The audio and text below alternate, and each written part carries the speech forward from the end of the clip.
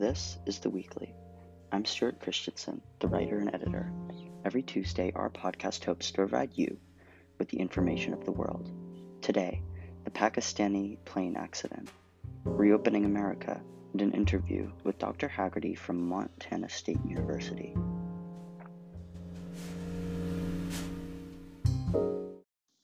I will start today with the rather tragic large story of the week. On Friday was a plane crash of Pakistan International Airlines Flight 8303. The plane that crashed was a 2004 built Airbus A320 jet. The cause of the crash was unknown, but it is presumed to be pilot error involving the landing gear. The country of Pakistan had recently opened up their domestic flight business before the crash. This crash is very unlikely to hurt Airbus majorly because the crash was not directly the fault of the plane, as it was during the 737 MAX scandal back in 2019. In fact, as of the 26th of May, Airbus's stock had risen over 16%.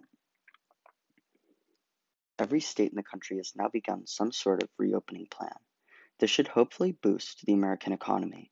However, Americans have begun to congregate into small areas, disobeying social distancing, which could cause a new surge in cases. The United States has passed a grim milestone as the death toll of coronavirus passes 100,000.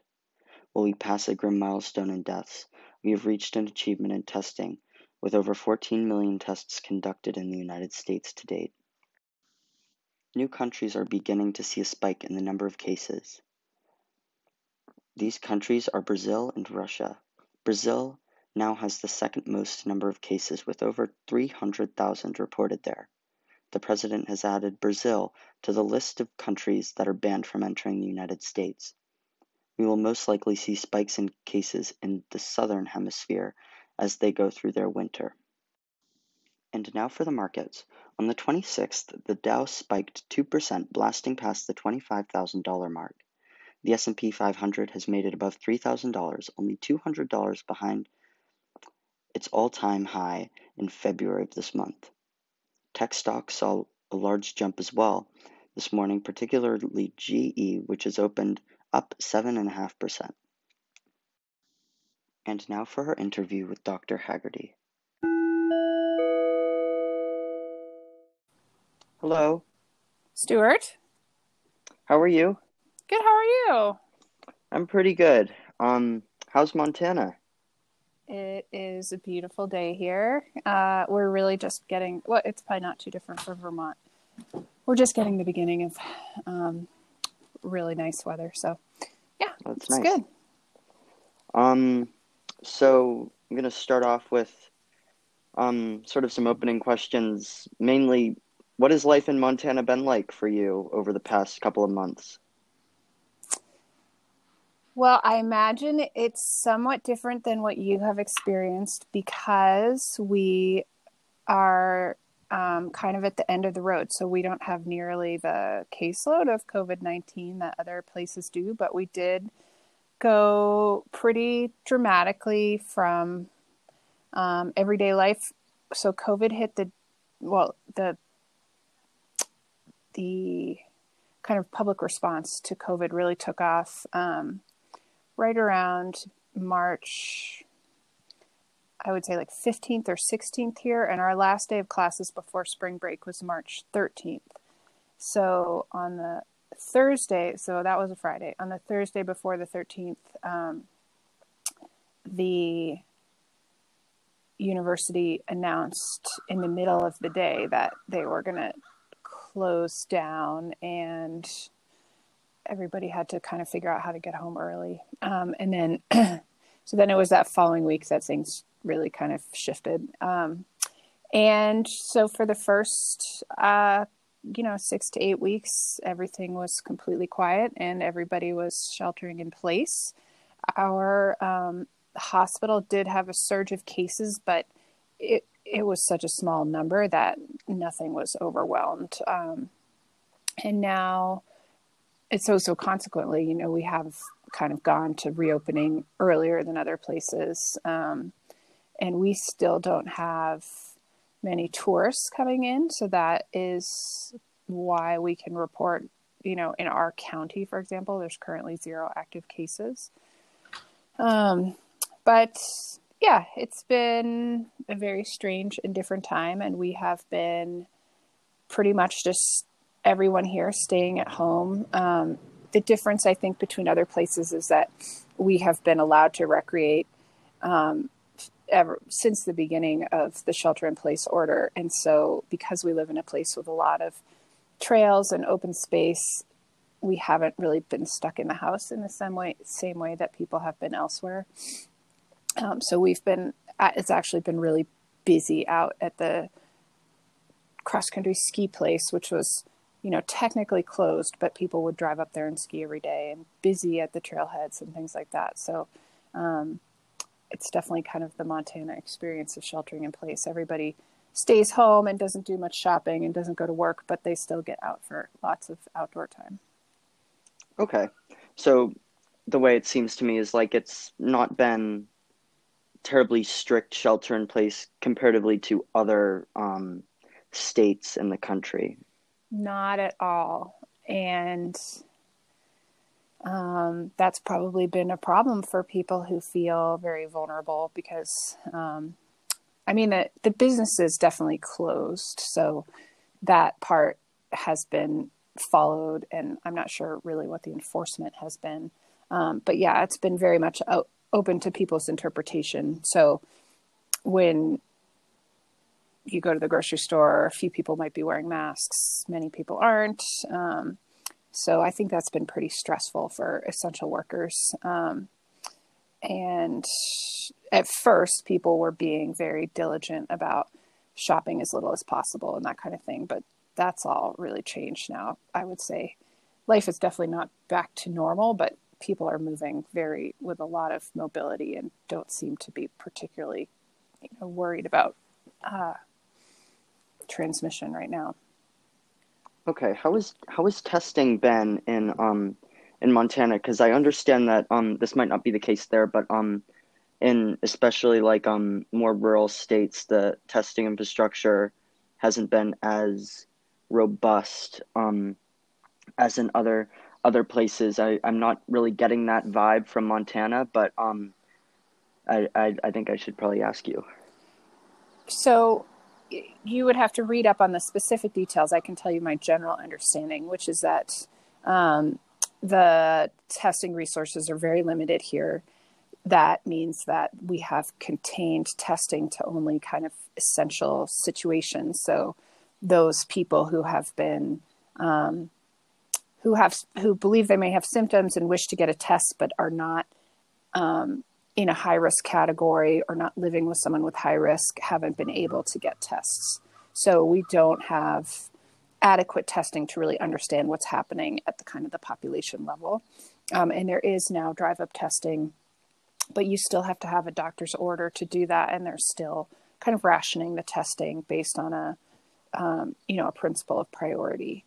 So that will probably remain the case. And in super rural areas, I can email you. There's a great story. The testing resources are just extremely limited because we have such small towns in rural Montana and such huge distances between them. So there's a story that went around in one of the local papers about an individual who has a small plane that he uses for agricultural purposes, like crop dusting and things like that. And he was asked to fly a test sample to the state capitol in Helena, which is, just sort of shows what a big undertaking it is for some of these rural areas to really participate in the testing program. Okay, well, thank you very much for explaining the sort of pandemic situation in Montana. But I understand that you were a professor at the Montana State University. Correct. Is that correct? I am. How is teaching been over the course of the past 2 months?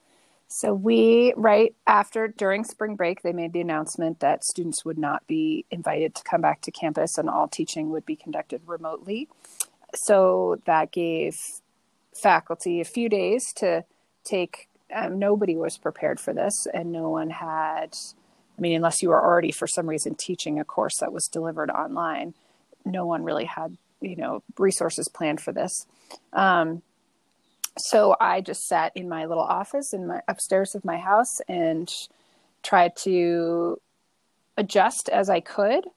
And it was a difficult experience because it was very hard to know what was the appropriate thing for all of my students. So I was teaching 2 classes that are taught at kind of the college junior level, have about 30 people each in them.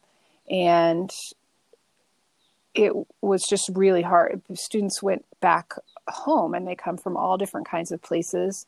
And when they went home, they had all different kinds of, responsibilities and challenges associated with life under COVID. So some had to look after children, some had to help their family members, some were in places where there was a lot of illness. Others were home with literally nothing to do and very bored. And some had great internet access and some had terrible internet access. So trying to not only technologically deliver something that would be useful to everybody, but also kind of meet the variety of students where they were with respect to, how much they were able to make these classes a focus of their everyday life.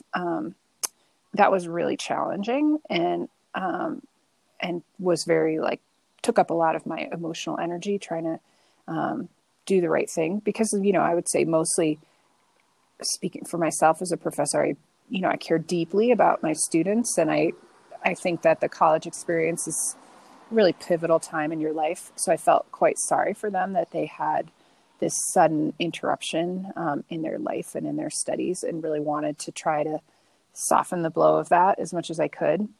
But that said, it was pretty difficult because of the difficulty of sort of knowing what the right path was, given so many different backgrounds that people had.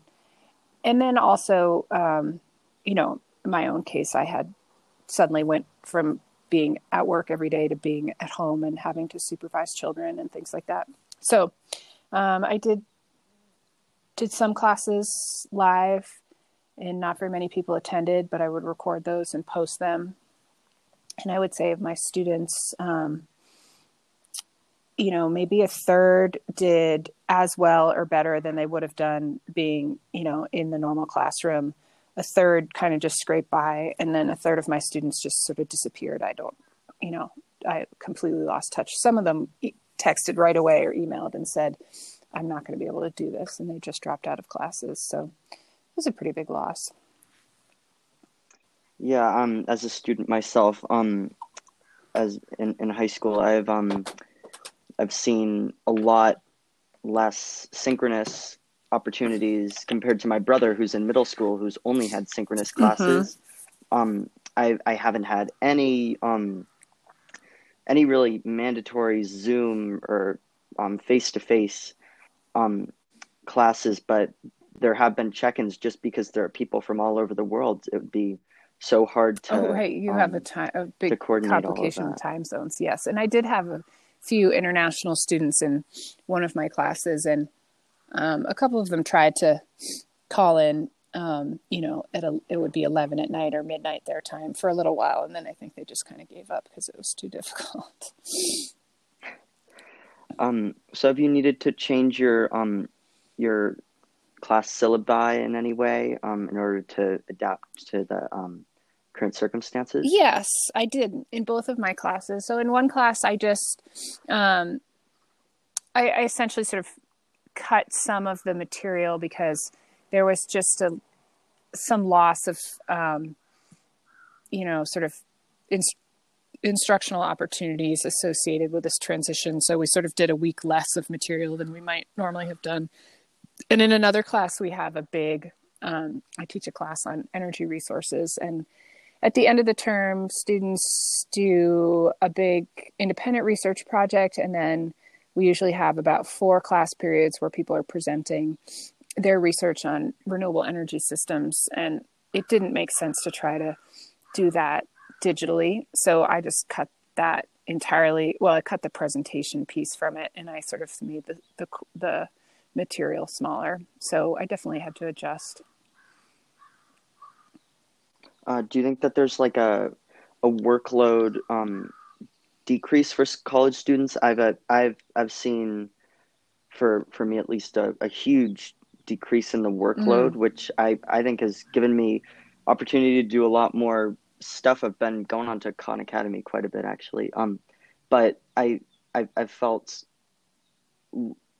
both less work and freedom to um, choose when I want to mm-hmm, do the mm-hmm. work. I felt like that's been helpful. Do you have a sort of teacher's take on That's a that? great point. So I think in my course, the demand in terms of how much students should be reading and what papers they had to write and exams they had didn't change, but certainly there was a lot more flexibility about the timing and deadlines. I had one student who did all of the work in the class that I posted pretty much in the first week of shelter in place. So he had no work to do until the final exam, and I don't know what he was doing with his time, but just as you say, he could have been using the time that he freed up in that way in many different possible productive ways. So I would say not less work, but maybe lots more flexibility on when it has to get done. And then I don't think a lot of the students were actually watching the online material with a lot of, dedication. Some were, but so they were essentially missing class. So I think there was for most students, probably could get by with doing less work. That said, some of the work kind of lent itself to more, they might have had time freed up to do the kind of independent explorations that you're talking about and really dig into something. So in one of my classes, we have a final research paper on a subject of people's choice. And some of the students, I'm sure, did, a particularly excellent job because they had a lot of flexibility in their schedule. That said, I will say that, I had a whole mass of students who I didn't hear from for the first, 5 weeks of shelter in place. And then they all got in touch, a week before finals saying, hey, I'm way behind. Can I have some flexibility in my deadlines?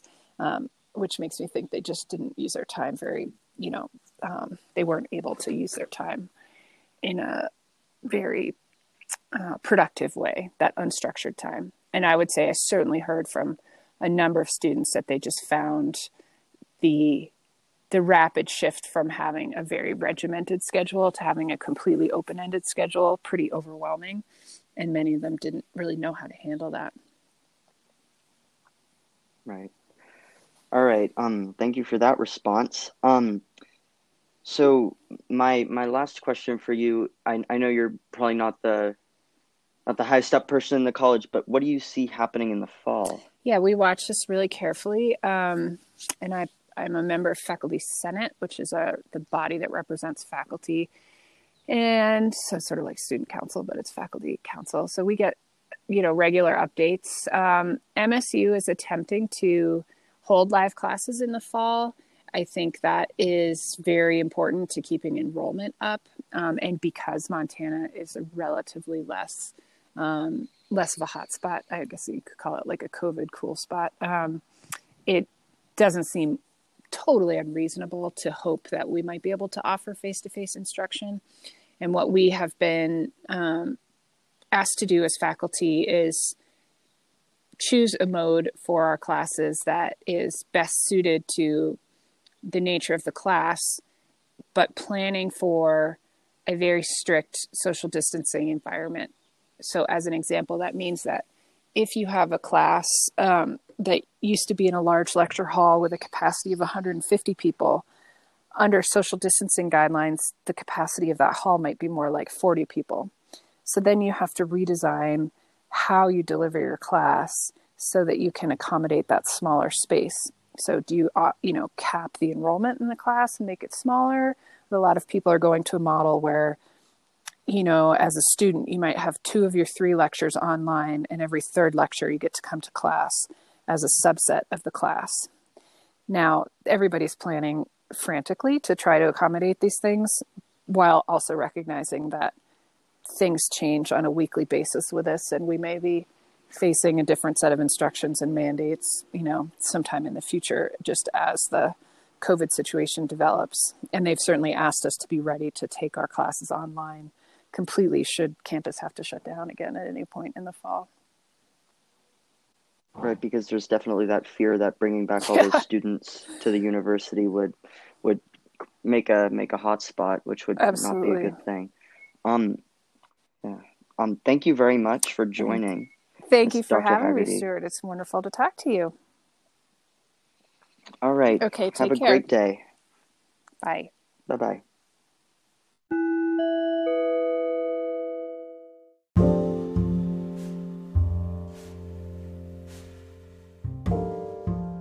Thank you for listening to The Weekly.